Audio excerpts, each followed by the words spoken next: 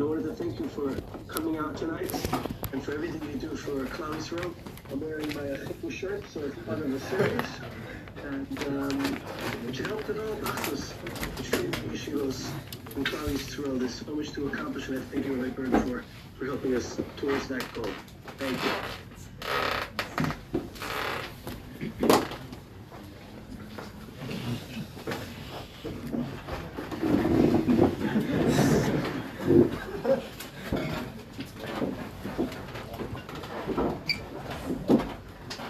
It's an ambitious amount of water.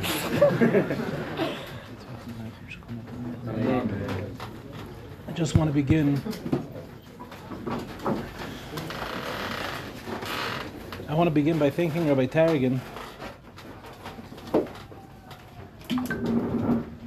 Rabbi, my bracha for you is that you should stop needing to make all these initiatives to bring Klal Yisrael together. Amen.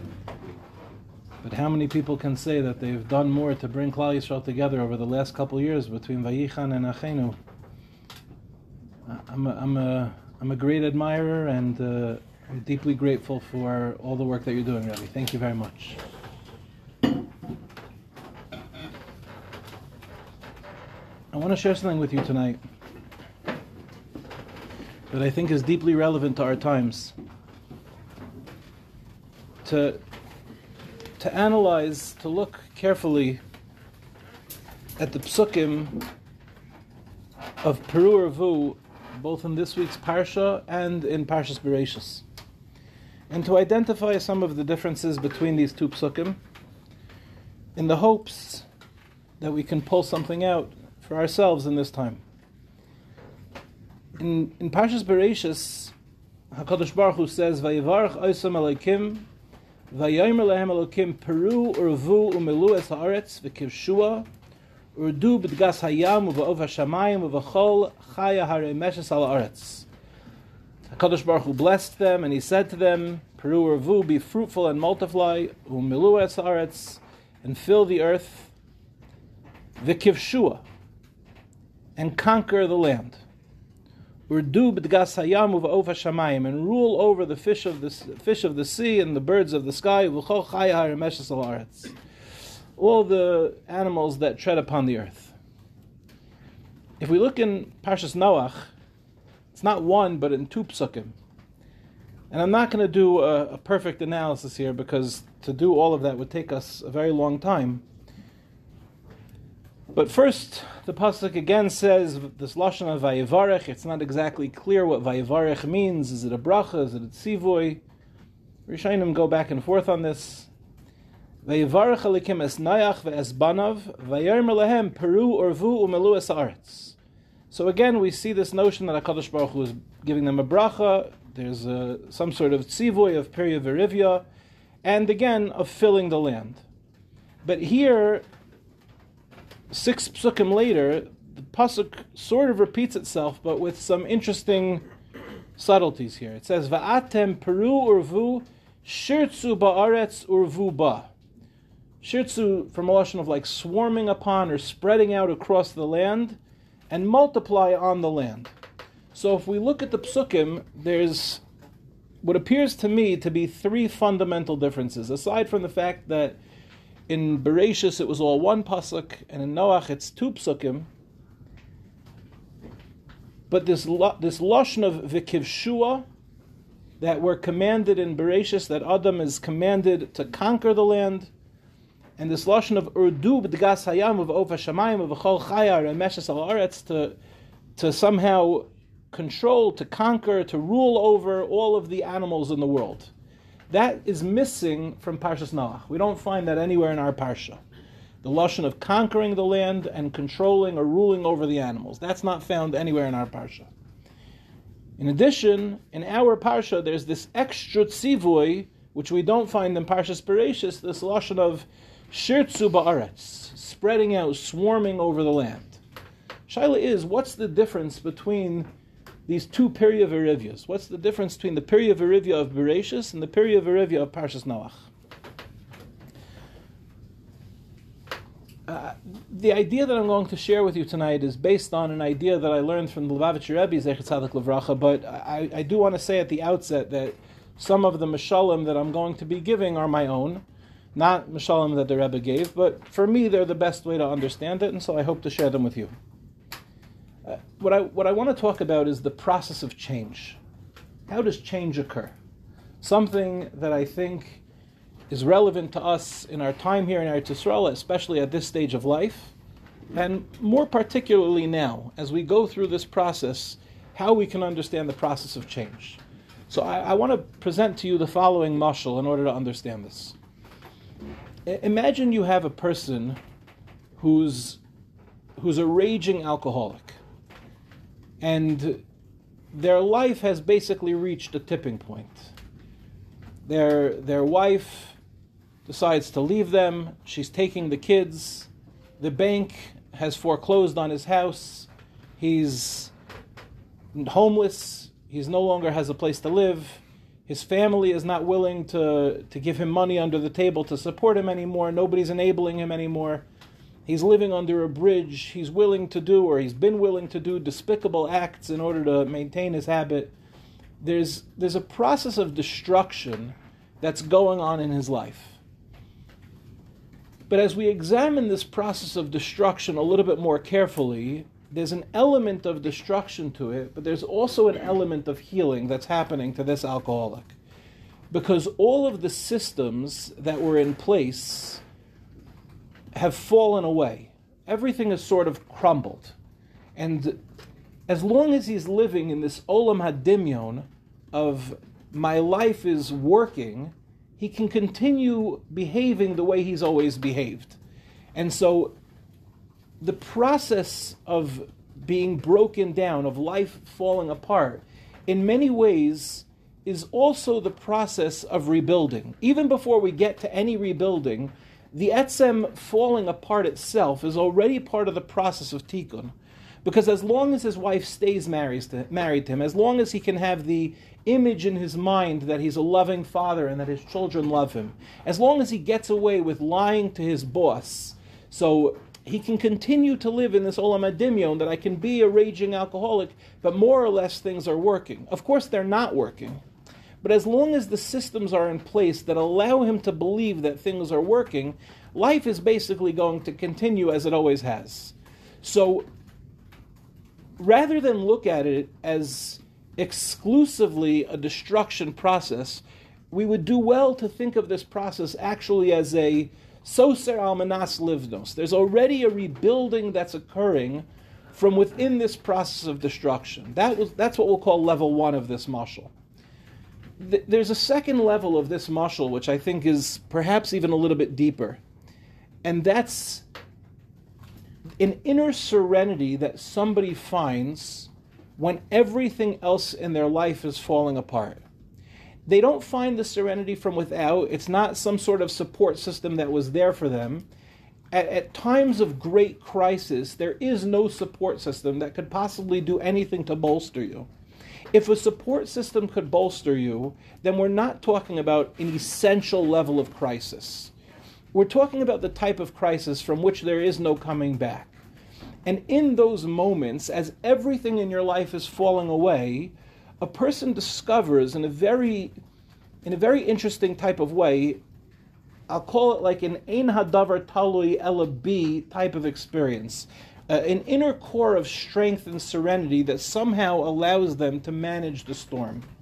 In other words, as they've taking our mashal of the alcoholic, as he's hitting rock bottom, as he sees that his wife will no longer respond to his WhatsApps and that his kids have no interest in seeing him, as he's literally living under a bridge, there's a peace that he finds within himself, and that core becomes the place from which he rebuilds his entire life. It's the part of him that says there's still hope. You can get help. You can join a 12-step program. There are ways of accessing, rebuilding more stable structures in your life. And again, so as we look at the two levels, there's two levels. Level number one we spoke about is a type of destruction, but it's actually like really the dismantling of a system that was fundamentally not working. And then in addition to that destruction, there's an inner core of clarity, an inner strength, an inner resolve that a person discovers. The word I think we would want to use is something like a wellspring. Like a person discovers something from within that they can draw from. They're no longer drawing their strength from outside of themselves. They're drawing their strength from inside of themselves. And that process, again, I gave a very extreme mashal for it, but that process is on some level what every single person goes through as they go through any change in their lives. So take, for example, a high school teenager, a ninth grader who's very much drawing strength from outside of himself. You remember being a ninth grader? You remember showing up to school? You were just the... isn't it cute now when you look back and like eighth graders talk about how they rule the school, like they run... Like now, as an adult, you look back on that and you're like, you were like this big, you know, like you're... like the biggest kid in your class was this big. You're not running the school, you're not running anything. But there's a vision of like, I rule the school. And then you come into ninth grade and you're a freshie. You're the low man on the totem pole. And there's this a process, I remember I went through this, I'm sure some of you went through this as well. There's a process of, who am I friends with? Because even though you may have come into high school with certain friends, to continue to be friends with those people may not give you the, how should we say this nicely, the social status, the sense of worth, the security that you need as you enter into a new stage of life. So what happens is that you might, let's say, hold on to some of your old friends, but you'll loosen some of those relationships and you'll sort of develop like, I want to be friends with that guy. You know, there's a certain, you're drawing power from outside of yourself. Of course, your old friends talk about you behind your back, and they go, oh, yeah, he's too cool for school now he's friends with all those guys, he's not really friends with us anymore. But that person who's going through this, it's an understandable type of thing. He's 14 years old, but he's drawing power from outside of himself. That only will work for a certain amount of time. Right? If you're still drawing power from outside of yourself at 18, 19, 20, 21 years old, that's probably not going to work for you for very long. Those systems need to fall apart in order for a change to actually take place. And so a person will sometimes go through a painful process of destruction, which is, let's say, where all of a sudden that cool group that you were a part of, they no longer want to be your friend. You're no longer cool enough for them. And maybe for a minute, you're sort of like between worlds. Like, you don't have your old friends from elementary school and your new friends from high school dumped you, so you're sort of in this like amorphous type of very tenuous position where you have nobody. But if a kid goes through a real process, let's say a 12th grader, an 11th grader goes through a process where they're sort of falling apart, what they can, if they choose to look inside, is they can discover from the lack of self-worth, they can discover a nakuda of self-worth from within. That process of change is very healthy for a young man. Is when you lose all of your friends, what are you left with? You're left with no choice but to look within and say, am I enough for myself, even when I'm not surrounded by the coolest kids? Right? That's a very complex change process for a teenager to go through. We see it in marriage, right? People who are, let's say, came into marriage with certain levels of incompletion, and they're drawing from their spouse, they're pulling from their spouse certain, we'll call it certain psycho-energy, certain things that they had needs for, and so they married that person to fill their needs. It will work for a period of time, but there's a very painful process of destruction because nobody really wants to be married to somebody who's like draining them of their energy. It's not a comfortable thing. But as the marriage, let's say, falls apart in a certain sense, that destruction is actually a good thing because those systems are falling apart. And it allows someone to say, oh, I was drawing from that person. I need to learn to draw that energy from within. So all processes of change follow this pattern. There's a destruction of the systems, and then there's a discovery of an inner core of strength that one did not know existed before that. We see this very much in the whole story of Noach. The Medrash in Bereshis Rabbah tells us that the world changed, that Noach stepped out of the Teiva and he saw a new world in front of him. The question is, what does that mean that he saw a new world in front of him? It's very difficult to understand the concept of a new world, especially if we believe that HaKadosh Baruch Hu is mechadesh betuva b'chol yom tamid ma'aseh bereishis, that HaKadosh Baruch Hu's constant energy that he infuses into the Bria is what keeps the Bria afloat, it's very difficult for us to understand the idea that Noach could walk into a world and see something new that wasn't there before. In other words, 40 days earlier, or a little bit longer than that, right? But let's say before the flood, Noach lived in a certain type of reality. When he exited the Teiva a year later, he walked into a completely different reality. This is what the Medrash says. The shaila is, what was the difference between these two realities? And so the Rebbe explains as follows, at least to the best of my understanding. Before the flood, the world, even though it had been created, the world was in sort of a tenuous position. The world was not settled. And that word is going to be very important because the nature of what Noach does is he brings the world to a state of rest. That's why his name was Noach. Even though HaKadosh Baruch Hu had rested on Shabbos, that's more referring to HaKadosh Baruch Hu's rest. The Bria itself remained somewhat tenuous. What does that mean that the Bria remained tenuous? The idea is as follows. It's a very sophisticated idea. The world in its infant stage received its godliness from above, not from within. In other words, its reality was attached to something higher than itself, but it itself could not transcend itself. The nature of the Bria at that time was that it had no capacity for self-transcendence. There was nothing internal, so to speak, about the Bria that could reach beyond itself to become something that it's not. A good example of this would be like a Talmud who's learning from his Rebbe. I don't know if you've ever had this experience. You ever have an experience where you can only understand the idea as long as the Rebbe is talking? But as soon as the Rebbe starts talking, then the idea sort of like floats away? You ever say those words like, I had it, and I lost it? What is that? Like, what, if you actually think about it, what does that mean? Like you understood it for a minute, and then you weren't able to grasp the idea? That's why Chazaras HaShir sometimes is so hysterical.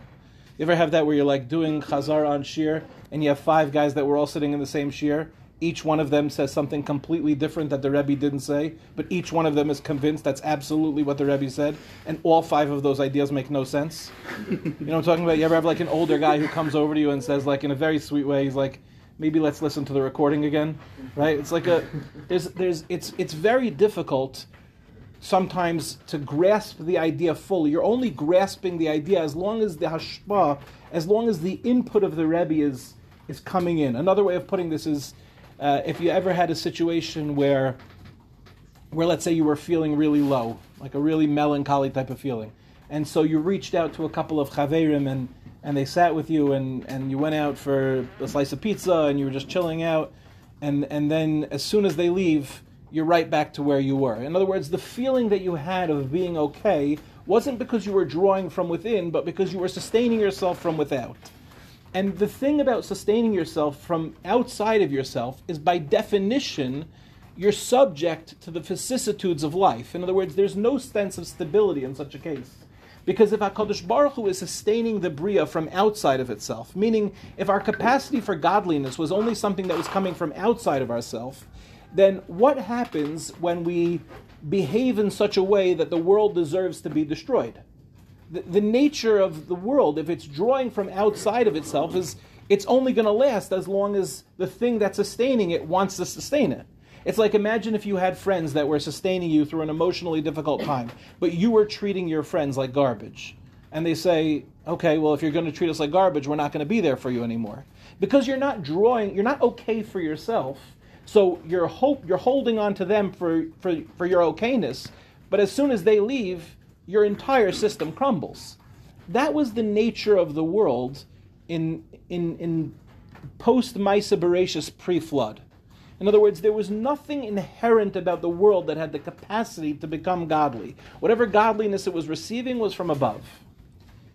The greatness of Noach, and really it's an inspiring thing to think about, that one person was able to create this incredible change, is Noach represents an element of stability within the tenuous nature of reality. In other words, The world that was created post-flood, that we'll examine in a moment, it came about because of the personality of Noach. And it was because he had a sense of self, a sense of serenity, a sense of truth for himself, regardless of what was going on around him.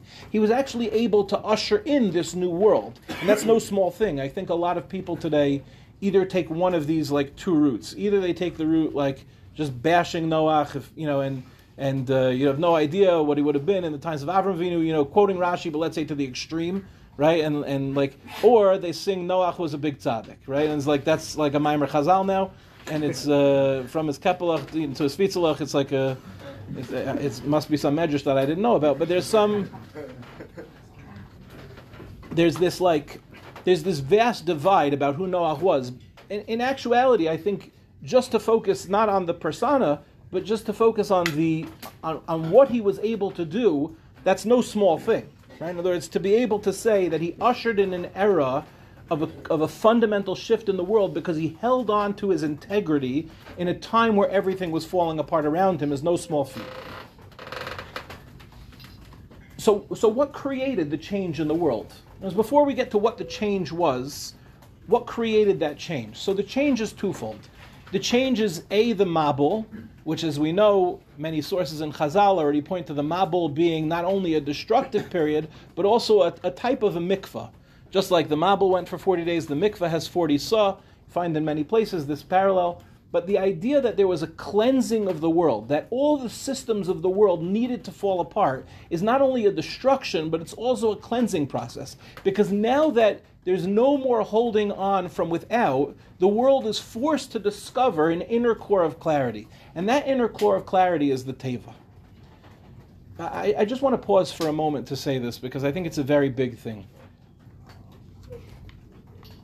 When the world is falling apart around you, there are people that they have no choice but to leave. Because they don't know how to access some sort of inner okayness and rise to the occasion of whatever it is they're confronting. There's an opportunity, there's something that's happening now. I'm going to talk on an individual level before I talk on a Klal Yisrael level. There's something happening on an individual level for every single person that's in this room, and I'm seeing it from all the Talmidim and all the Talmidot that are here in Eretz Yisrael. The notion, when people say, how are we? How are we in this country? To say that we're okay is a lie. We're not okay. We suffered a devastation unlike anything since the Holocaust. To say that we're okay is not true. What I'm hearing people say is more subtle, and I think it's a very beautiful way of saying it. We're not okay, and we're okay. Which I think is really the appropriate thing to say. Things are not okay. To say that things are okay is a lie. Things are not okay. How many boys from this yeshiva are out there on the front lines defending us so that we could be in this room right now learning Torah? To say that we're okay is not true. We're not okay until those guys, every single one of them, comes back to this base medrash and is learning Torah. We're not okay until all of the fathers and all of the brothers and all of the sons and everybody returns home. We're not okay. And yet, we're okay. We might be more okay than some of our parents in America, who are watching the news all day and struggling with the anxiety of what they're hearing on. Again, I'm not even commenting on the quote unquote reality of what's being reported. That by itself is an unbelievable thing. To see with your own eyes how what's being reported and the reality on the ground are two separate things. I'm not even talking about that. But there's a sense of like, this is terrible, this is awful, but every one of us is discovering an inner source of strength, of clarity, of stability, of serenity, a place of okayness within the lack of okayness. That means that every single person in this room, every single person who's in this country right now is discovering about themselves an incredible level of change. If you were a person who was reliant on your family and now you're here 6,000 miles away from your family and things are frightening outside and there's a breaking down of a lot of the systems, but you've been able to successfully turn inwards and discover that you are a mayan, that there's a wellspring of strength from within you, that means that massive levels of change are taking place every single day that you're here. Every single day that we're here, massive levels. There's a certain, if you'll think about it like this, a 16-year-old growing up in his home there's a certain infrastructure of stability. You don't need to discover inner stability because you've been gifted with stability your entire life from without. People who go through crisis situations where especially they can't lean on people for support in the same way, the gift of that is the discovery of that inner strength and clarity from within. So every one of us in this room, including myself, every one of us in this room is experiencing massive amounts of change right now. The growth that's happening is exponential. Most of us don't even realize it because we're in it. But there's no doubt that 6 months from now, 10 years from now, we'll be able to point back to these times and identify that these moments of strength were so critical. One can almost imagine a chassan on his wedding day saying like, oh my gosh, I'm leaving my family, I'm about to marry somebody, and I'm about to start my new job, and like, will I be okay at doing this? I remember myself when I started, when I was married, I got married in June, so I was starting to learn in Kotel in September, and I remember turning to my wife and like, on the verge of tears, saying like, what if I can't do this? Like, what if like, I've set myself up for this Kotel lifestyle. I wasn't so much worried about the money, I was much more worried about like, will I be a lamdan? Will I be able to meet these goals that I've set for myself? There was a lot of pressure that I was feeling. And there's something uncomfortable about that type of pressure. Imagine going into those moments, but already having the discovery of strength that you can do hard things. That's no small thing. As we tell our children, have a good day, right? We don't tell our children, and again, it would be a weird thing to say as they're walking out the door. Right? Like, I happen to say a very weird thing when my kids are walking out the door. I'll give this to you as a gift. First of all, as a father, you're going to learn the geschmack of saying strange things to your kids, especially in front of other children. I want you to know the greatest bracha in the world that you have as a father is embarrassing your children. There's nothing more geschmack than that. But my kids hate that for now, but Be'ez Hashem, soon they'll discover for themselves how awesome it is. But I tell my children as they leave, I say, and especially my teenagers, as they're like walking out, if I miss them, I'll call out from the window, make good choices. That's what I scream to them out the window. Make good choices. And like my 16-year-old won't even turn around anymore to acknowledge that I've said those words to her. It's so deeply embarrassing because I'm screaming out the window in Ramat Beit Shemesh, which is like a bungalow colony, and every person here is Berg screaming out the window, make good choices. What we really want to tell our children, though, if we could wish them anything, we would say, do hard things today. Is what happens to a society that doesn't go through hard things? Where do these kids learn to have strength from?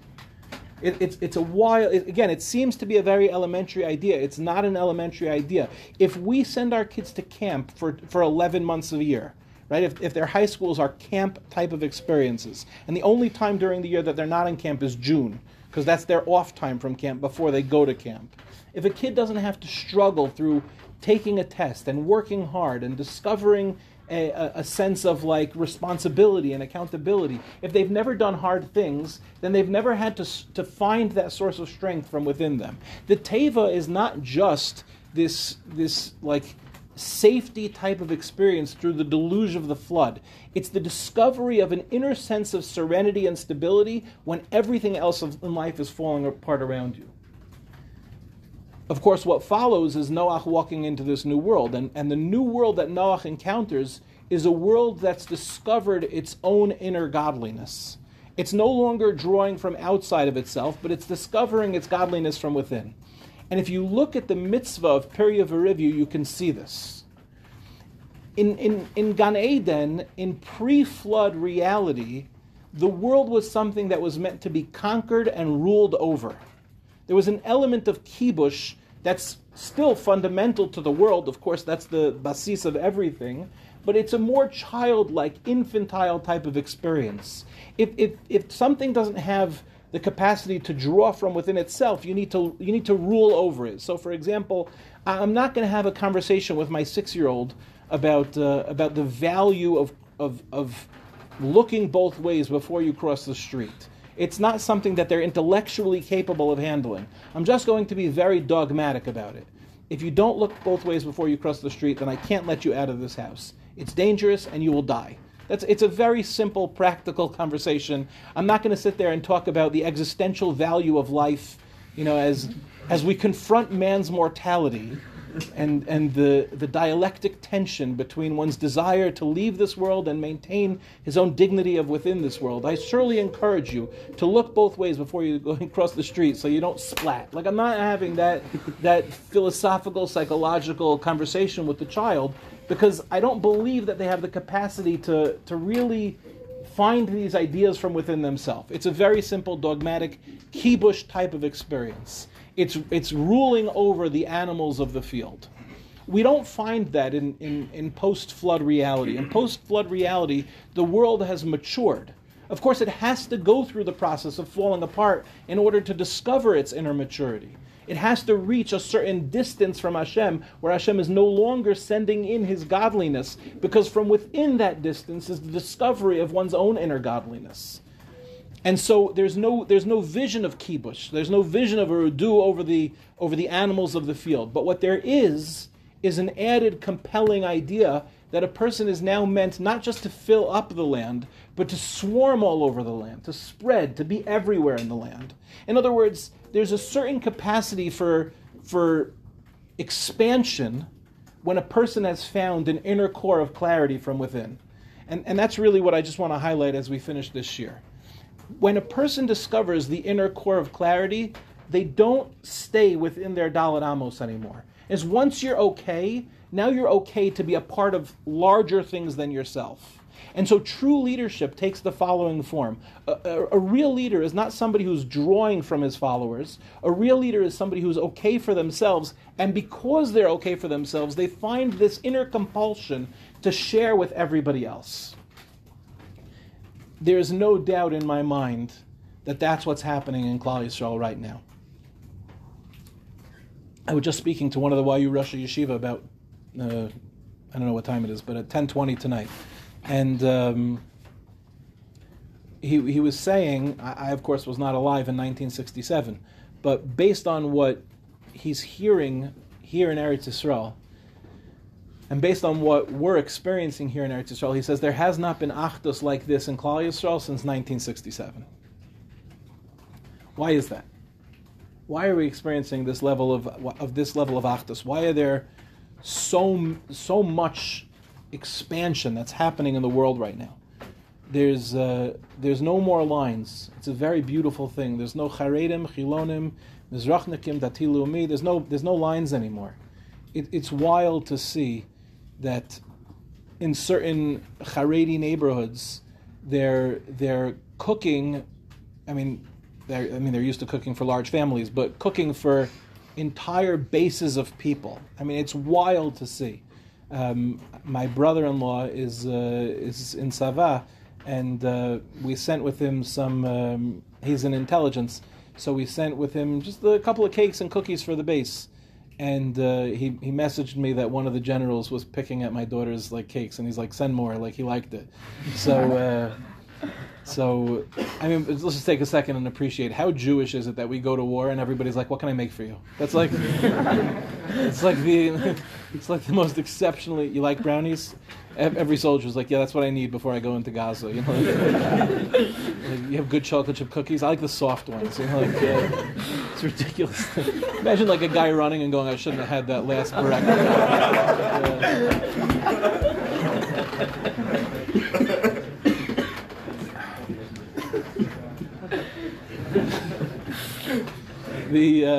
don't know if we have enough bulletproof vests, but pizza there's a ton of. It's an amazing thing. So I said to my daughters, my sister called me up and she said Benji wants more cakes. So I called up my daughters and I said, "Girls, hit the kitchen today. Just whatever we have, make it all." And I suggested to my daughters, I said, maybe call your friends and have your friends call their friends and have their friends call their friends. So that was at around 10 o'clock in the morning. So I got home at around 7, and then I had to take care of something. So till I was able to actually get downstairs was 8:30 at night, and there was not walking room in my kitchen for the amount of things that had been baked. And I put everything in my car, and it was the entire back seat, the entire front seat, the entire trunk. It was like you couldn't see out the back. and my daughters were under the food. They were like, when you like go away for a while and like your parents like pack things. I don't know if you guys all flew stuff, but like when I was a kid, we like put stuff on our on our bodies as we drove down to Boston, and I showed up to my parents' house where my sister is staying, and we started unloading the car. And it just kept coming, and it was like 8 trips, 9 trips, 10 trips, and each one of us is carrying like 15 trays at a time. And my father starts crying. My father's like, I just never knew that we could do this. And I was like, Dad, we did this in a couple of hours. This is not a big deal right now. And it's a crazy thing to think about. What happened to democratic reform? I was driving today to Yeshiva, and I noticed on the overpasses there used to be all these signs, anti-democratic reform and pro-democratic reform, and those signs are gone. Instead, there are signs that say, one nation, that's how we win.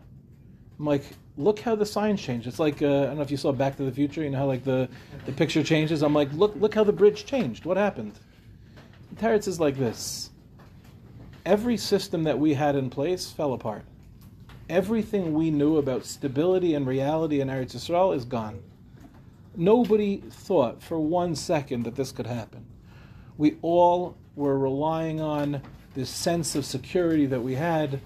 Of it'll never happen. It couldn't happen. It's $1 billion fence. It's like it would never. Like nobody in our wildest imagination could have imagined such devastation. My wife saw a woman and her daughter who needed a tremp. So she gave them a tramp. It turns out they're from Sderot.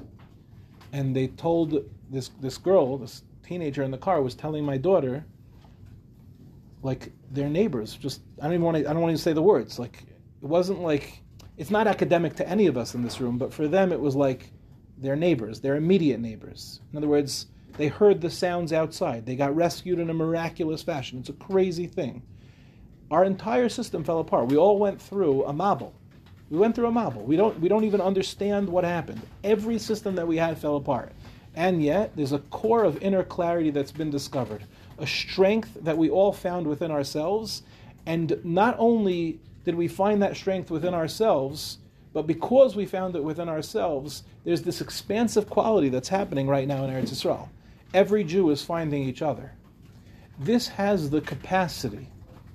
It has the capacity to usher in a new era in Am Yisrael's history. If we do it right. If we do this right, if we want this to be more than just a passing phase, this can't be this sort of like external, we relied on each other in times of crisis. Because if we do that, then we haven't really discovered anything. If we lose one system, so we just discover another system, then we haven't really done what needed to be done here. In other words, if it's like, okay, we were relying on the border fence, now that we're not relying on the border fence, we're relying on our unity. That's not what we mean here. That's not good enough. For this to be a reality, it needs to be, we're okay. I'm okay. Everyone in this room is okay. And from that deep place of every one of us being okay, we can reach across the divide to our brothers and our sisters, to our cousins, to everybody in Am Yisrael, and we can stay united even after the enemy passes. And there's no doubt, Netzach Yisrael lo yishaker, this will pass. I don't know how long it will take, but this will pass just like every other time in history. The ending here is already written. We don't know how it'll play out, but we know that we're going to be okay. But if we want, what's going to happen if, let's say, the war ends in, God willing, very soon. Let's say it ends in a week from now. What's going to stop us from going back and protesting about democratic reform? What's going to stop us from being in a situation where we're declaring about what's the capacity for Tel Aviv to hold an outdoor minyan on Yom Kippur? What's going to stop us from fighting again? How do we know that we're not just going to revert back to our old ways? Do we want this to last or not? If we want it to last, then something fundamental has to change. If it's only a system, then the system, like every system, will eventually fall apart. Unity in Klal Yisrael is not a system that we rely on in order to make it through. It's the discovery of a shared inner essence. And that can only come when each one of us on an individual level discovers our own inner strength.